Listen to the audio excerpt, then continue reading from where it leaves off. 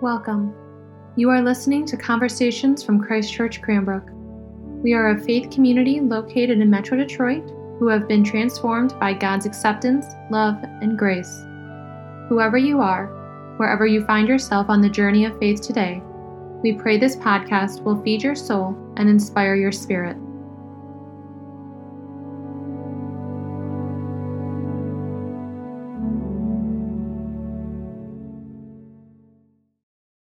I speak to you tonight as a sinner to sinners, as the beloved of God to God's beloved, as one called to bear witness to those called to bear witness. Amen.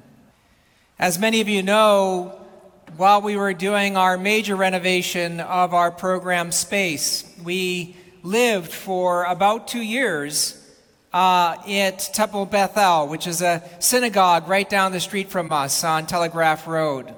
And that community welcomed us and provided for us and gave us space and charged us a below-market rent. We are so grateful for them.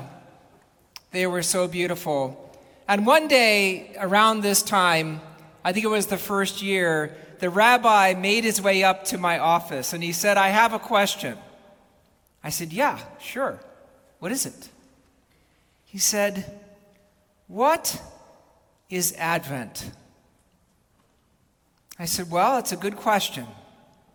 Many people think it is a kind of preparation before Christmas in which we are reminded of that strange and beautiful surprise of God coming to us as a human being in Christ, of God incarnate, man divine, Jesus Christ.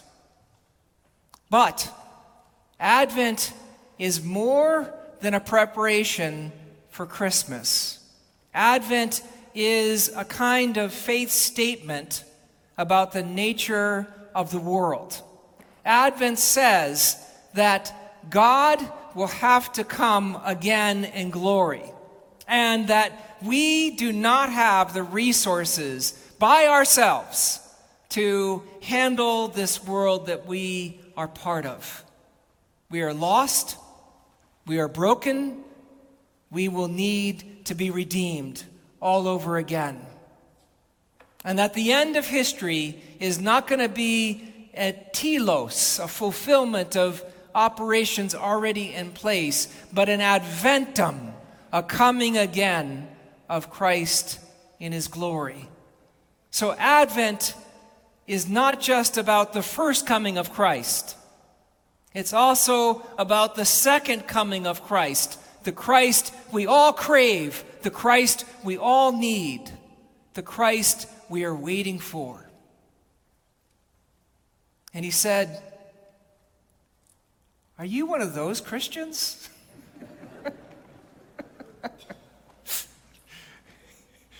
And I said, "Yes, I am." Because even though I lean into interfaith dialogue and engagement, and even though I believe one of the greatest things we can do as Christians is to heal our relationship with Judaism, and even though I know that there has been some harm done by people who use the Orthodox Christian faith in a way that becomes a hammer to some people and destroys them and breaks them, I am one of those Christians. I stake my life on the resurrection of Christ. I believe that when Jesus rose from the dead, he rose physically as a person, like someone getting up from a deep sleep, because I believe God has the power to redeem everything.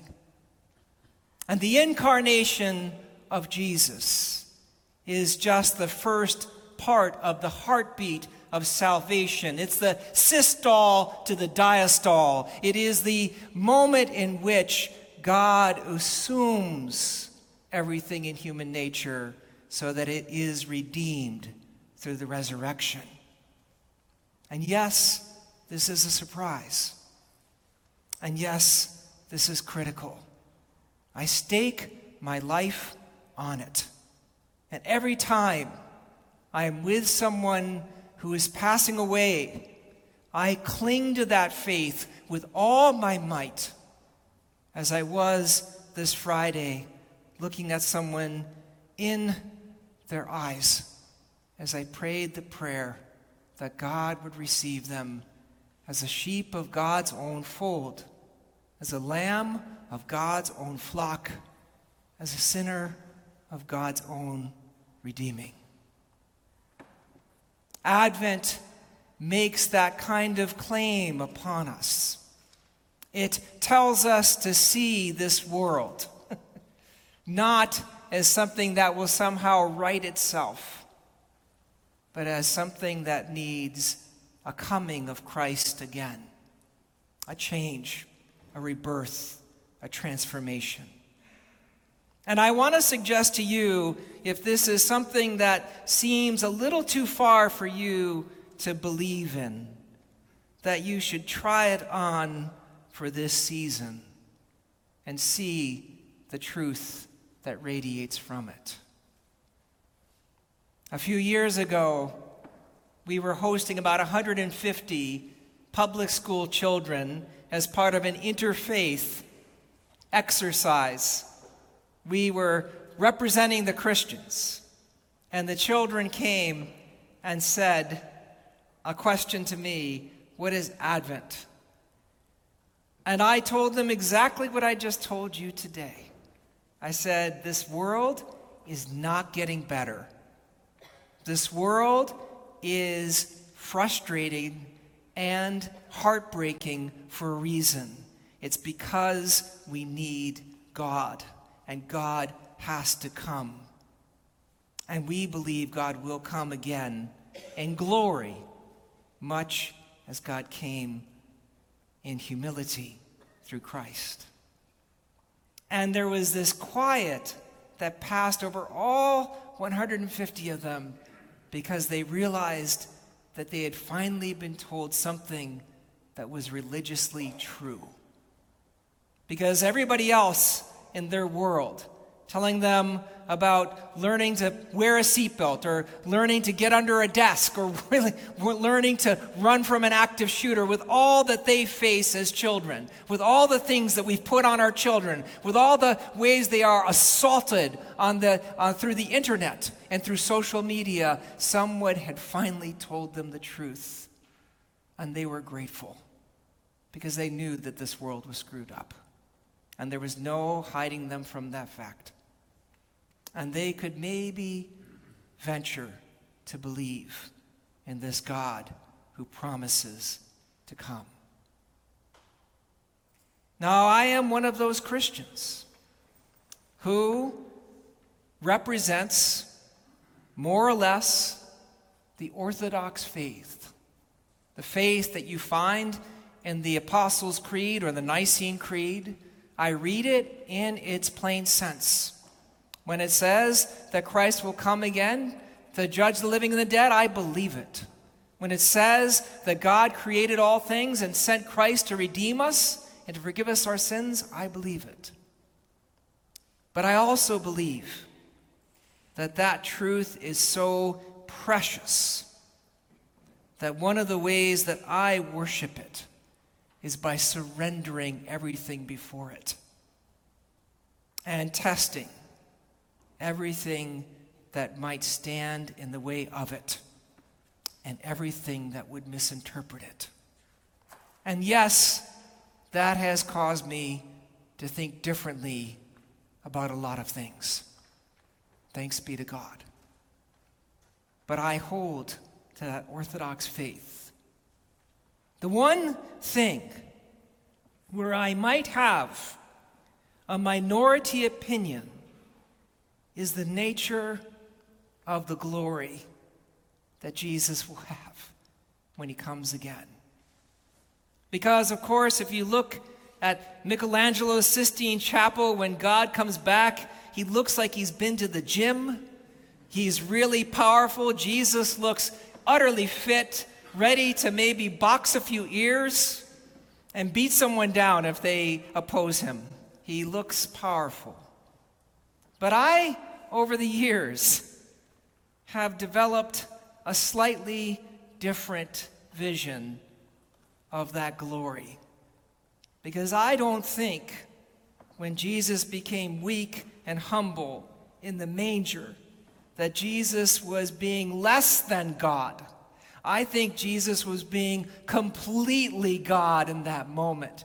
And the power of Jesus and the power of Christianity is a power that can envelop all of that, because it is all of who God is and it is all of who we are.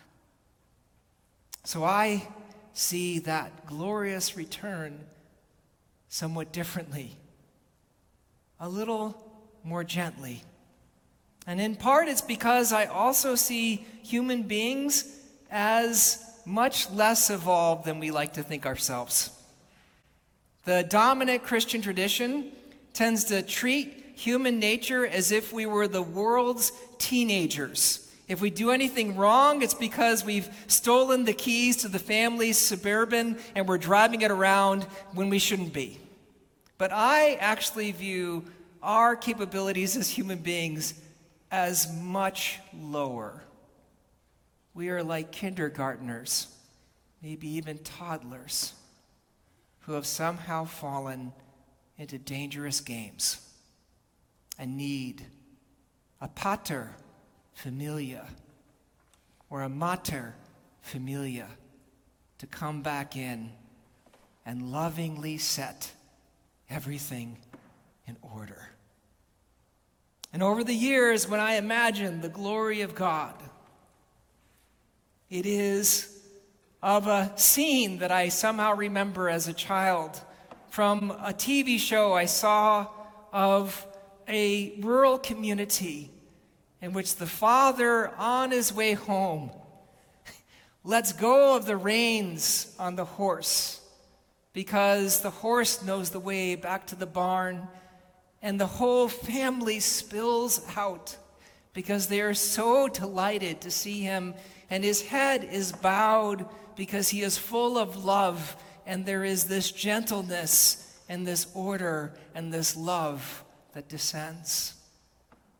When I think of the coming of Christ and the glory of God, I think of those moments where I was put in charge of my young daughters and we tried to do something like make dinner, and things got a little burned and things got a little out of hand, and then Claire would come in and we would suddenly rejoice because the mater of the familia came home to set everything in place.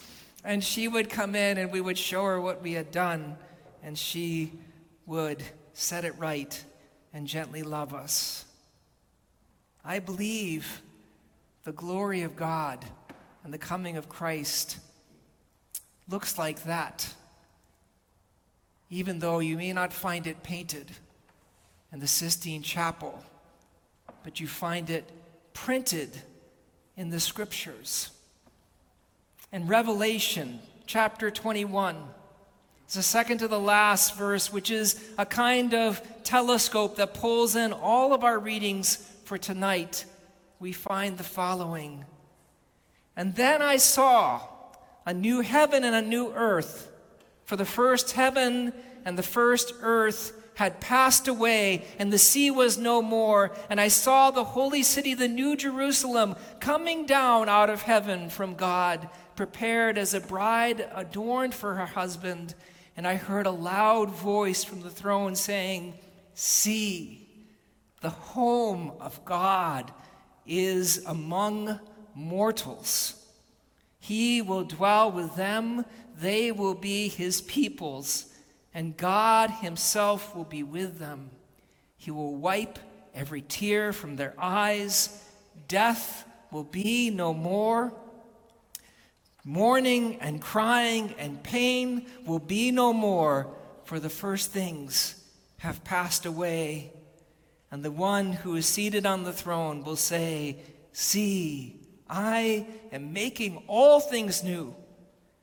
And write this, for these words are trustworthy and true. And it is done. I am the Alpha and the Omega. The glory of God comes as a homecoming, in which God takes the dangerous tools out of our hands and sets us in order and loves us and redeems us and brings us home and makes God's home with us. This Advent, I have a challenge for you. You've seen those Advent calendars, which I find fun, but completely misleading, and the rabbi is still confused about exactly what Advent means. But I want to ask you to take home this bulletin and let this be your Advent calendar. Take a moment, reread the scriptures, and find in those scriptures that incredible canopy of grace that is promised to you through Jesus Christ. Take a moment to see the way that the scriptures promise to bind space and time so that the reconciliation of God through Jesus Christ can enter completely. And if that is a little too much, take home this poem by a wonderful preacher, Theodore Parker Ferris. I shared this on my Facebook, and it's been shared over 11 times by the most unusual people.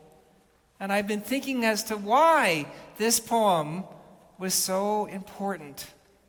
And it's simply this, that invites us to find ourselves again in the story of God, which is an Advent story. By way of Bethlehem, lead us, O Lord, to newness of life. By the innocence of the Christ child, renew our simple trust. By the tenderness of Mary, deliver us from cruelty and hardness of heart. By the patience of Joseph, save us all rash judgment and ill-tempered action.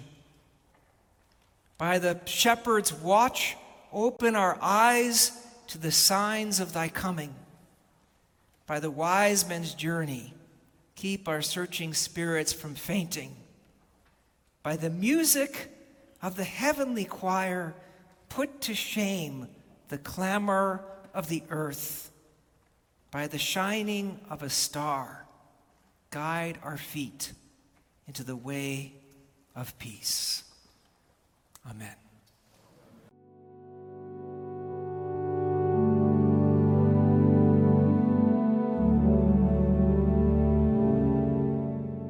Thank you so much for listening to Conversations at Christ Church Cranbrook. To learn more about our mission, worship services, and learning opportunities, please visit us at christchurchcranbrook.org. You can find us on Facebook and Instagram at Christ Church Cranbrook. We look forward to you joining us again, and may God bless you now and always.